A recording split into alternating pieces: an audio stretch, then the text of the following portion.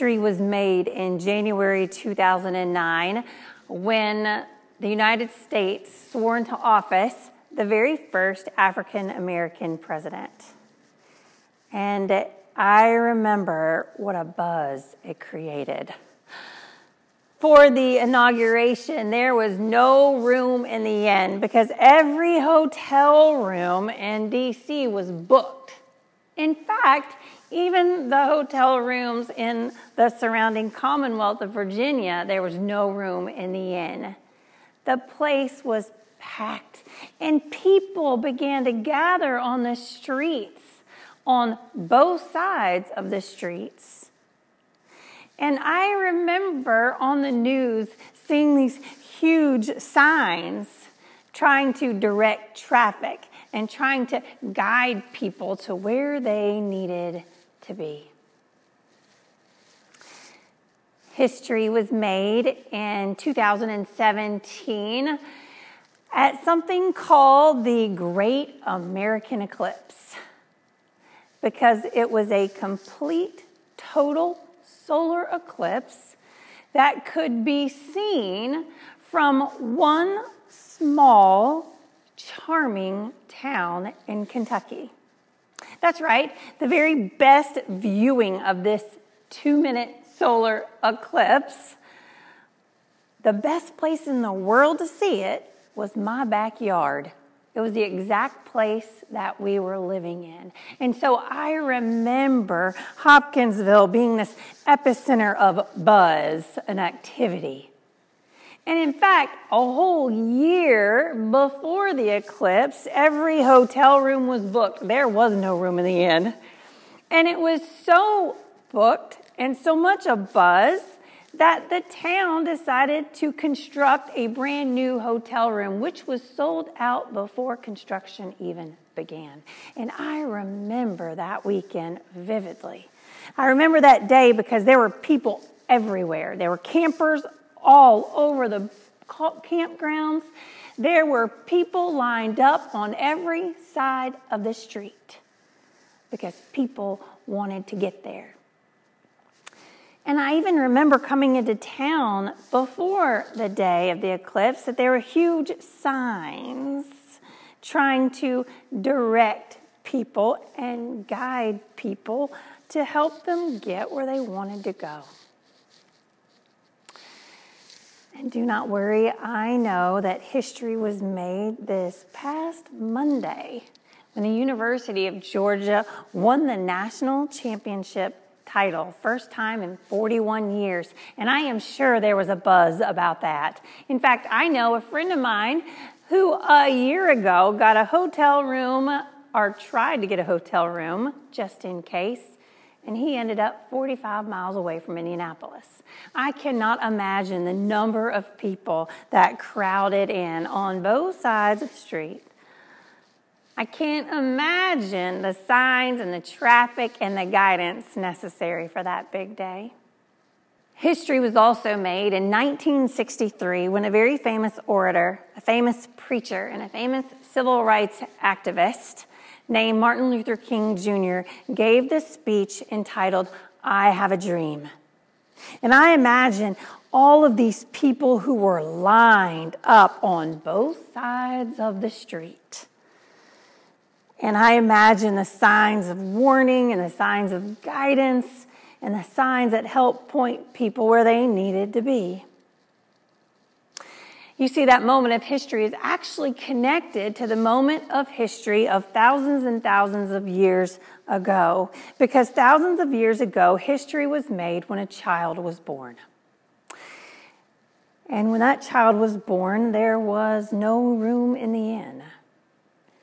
And there were people everywhere. Think about the buzz of excitement of people going to another small town for a census so they may be counted. And so the hotels were packed because everyone was trying to read the signs and gather and go so they could be counted.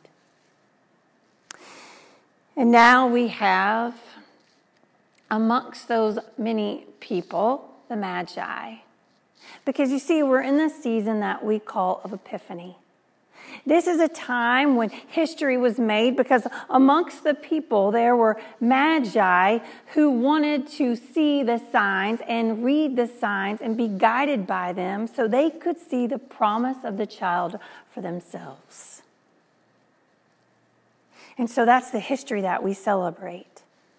It's a very sacred history of the magi following the signs to be able to see the one who was born, to give his life equally, and to share love equally, and to give grace equally to all people. And as a community of faith, during this season of Epiphany, there are certain stories in Scripture that we read. And of course, last week we read the selected story, remembering the baptism of Jesus. And so we took last Sunday, the first Sunday of Epiphany, the time to remember. And here we are, the second Sunday of Epiphany, and the story that we have before us is a little different. In fact, when I read you this story of Scripture, you may think that it's just a really good narrative, a really good way to talk about something Jesus did. And when I read this story, you might think, wow, that's just one of those miracle stories. I'm here to tell you it is not. It's a good story about where Jesus was, but it is not a miracle. In fact, this is a sign story. It's like the Magi. It's a story that allows us to be pointed to the way, a sign in our history. We read these words. On the third day, there was a wedding in Cana of Galilee, and the mother of Jesus was there. Jesus and his disciples had also been invited to the wedding. And when the wine gave out, the mother of Jesus said to him, "They have no wine." And Jesus said to her, "Woman, what concern is that to you and to me? My hour has not yet come." His mother said to the servants, "Do whatever he tells you." Now standing there was 6 stone water jars for the Jewish rites of purification, each holding 20 or 30 gallons. And Jesus said to them, "Fill the jars with water." And they filled them up to the brim. He said to them, "Now draw some out and take it to the chief steward." So they took it. And the steward tasted the water that had become wine and did not know where it came from. The steward called the bridegroom and said to him, "Everyone serves the good wine first, and the inferior wine after the guests have become drunk. But you have kept the good wine until now."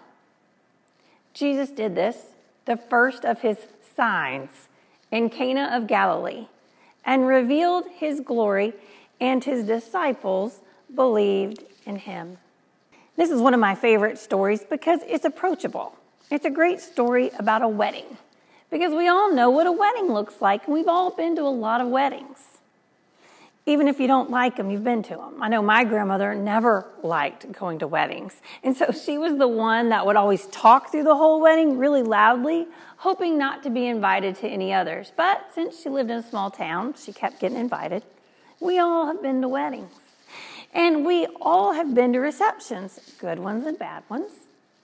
And we can even maybe picture ourselves at a wedding reception, because typically they last about 2 to 3 hours. We're ready for somebody to cut the cake so we can throw rice and go home. This particular reception wouldn't have been quite that way. Instead of 2 to 3 hours, this one probably was about 7 days. Because in Cana of Galilee, there wasn't a whole lot to do. It was kind of like a small town. And so when someone got married, they threw a party for 7 days. And it was the responsibility of the couple to provide the food and the drink for a 7-day entertainment, a 7-day banquet. And of course, we all know the worst thing in the world that can happen at a party is you run out. And so the scripture clearly tells us it was on the third day when Mary, the mother of Jesus, noticed. Of course, it's probably going to be a mom or a parent paying attention to those details. But it very clearly said it was on the third day of the wedding. And that's what's important. The number 3. When the number 3 is in Scripture, you have to pay attention. Because the number 3 is what we call a resurrection number. It's a revelation number. And so it means when you see the number 3, something big is about to happen. The number of 3 is a sign that God's going to do something.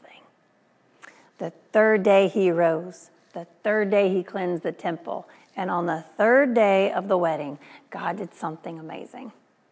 On that third day of the wedding, Jesus took water and he made wine. Not one bottle of wine. He made 180 gallons of it. There was a Lutheran pastor who was invited to have dinner with 2 people from his church, a couple from his church. And the preacher and his wife went, and they were very excited to go. And that night, there they were, sitting in the living room, having a wonderful visit. And it was time to go over to the dinner table. And so as they found their way to their seats, the minister couldn't help but notice the centerpiece on the table. And the centerpiece was made of a bunch of apples. And the minister thought that reminded him of something. And he said, "Oh, yes, Al, that's right. Everybody at church talks about how great your homemade apple cider is. How about we have some tonight?" And Al's wife very quickly said, "Oh, no. We don't have any of that tonight. It doesn't go with anything I cooked." And the minister said, "Oh, no, it'll be delicious." And Al said, "Absolutely. My apple cider goes with everything." And as the wife is continuing to say, "Oh, no, really. No, not tonight," Al is already up in the kitchen, opening the refrigerator, getting a bottle that's marked vinegar, and he is pulling down from the cabinet 4 wine glasses. And the minister kind of sees it. The preacher is noticing, and he thought, "Wow, that's pretty fancy glasses for cider." And of course, Al comes back, and he pours apple cider for all 4 of his guests, all 4 of them. And the preacher takes his apple cider, and he gives a toast to the host. And then he says a prayer. And as soon as he says amen, he drinks his apple cider all at once. And completely humiliated, embarrassed, and beet red, Al's wife is just staring at him like, what's about to happen? And the minister does one of the, oof. And the first thing he says is, "Wow, that's the good stuff." That's exactly what the wine steward said. They brought over the wine, and immediately he tasted and said, "That's the good stuff." And here's the thing. That's exactly when you know that this is not a story about a wedding, and it's not a story about the people doing anything in it. Because you and I both know at all those weddings we've been to and all the receptions we've been to, toward the end of the night or end of the reception, the couple doesn't really know what anybody's eating or anybody's drinking anyway. They're so in the visit and being married, they're not really paying attention. We know at that 7-day party, the couple's not really paying attention to what's happening on the third day and what the guests were drinking. And that's how we know that ultimately this is a story about what God can do. This is a story, this is a sign showing us that this is a God who does amazing things in abundance even when no one's looking. And even if we feel like we're at the end, and even if we feel like there's no more room for us, this is a sign that says God is calling you into abundant living because that's the good stuff. Over and over again, we have that message that God is a God who wants to provide the good stuff for us in abundance. And that stuff of more forgiveness and more hope and more compassion and more mercy and more of all of those things that we really need to get through this year. Because with whatever the year is about to bring, we're making history with it. History is being made as we speak, and history will document. They will tell the story, and we're in it. And history is going to talk about how we behaved and how we treated one another and what we've done and what we've experienced and what we've learned, because all of those things will be a sign for the next. It just will. And those signs, those decisions that we make are both on a national level, it's on an international level, it's on a local level, and it's also on a church level and on our individual actions. And how we behave this next year will be a sign to other people.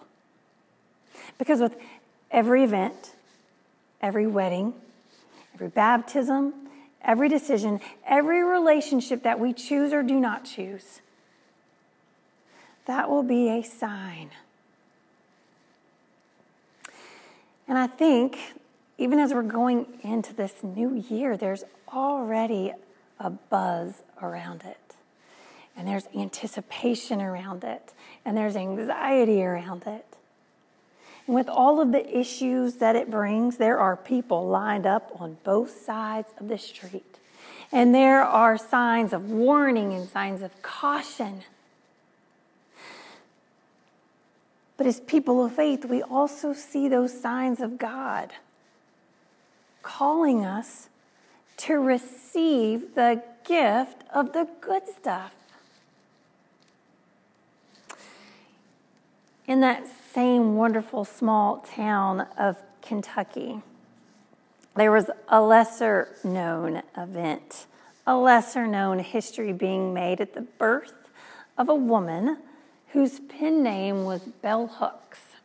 She died a month ago, and the gift that she left us is 40 books on oppression and race and class and gender.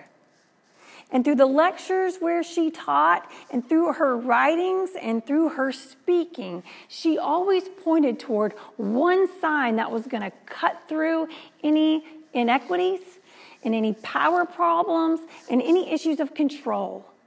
And it was the gift of love. And it was a sign of love.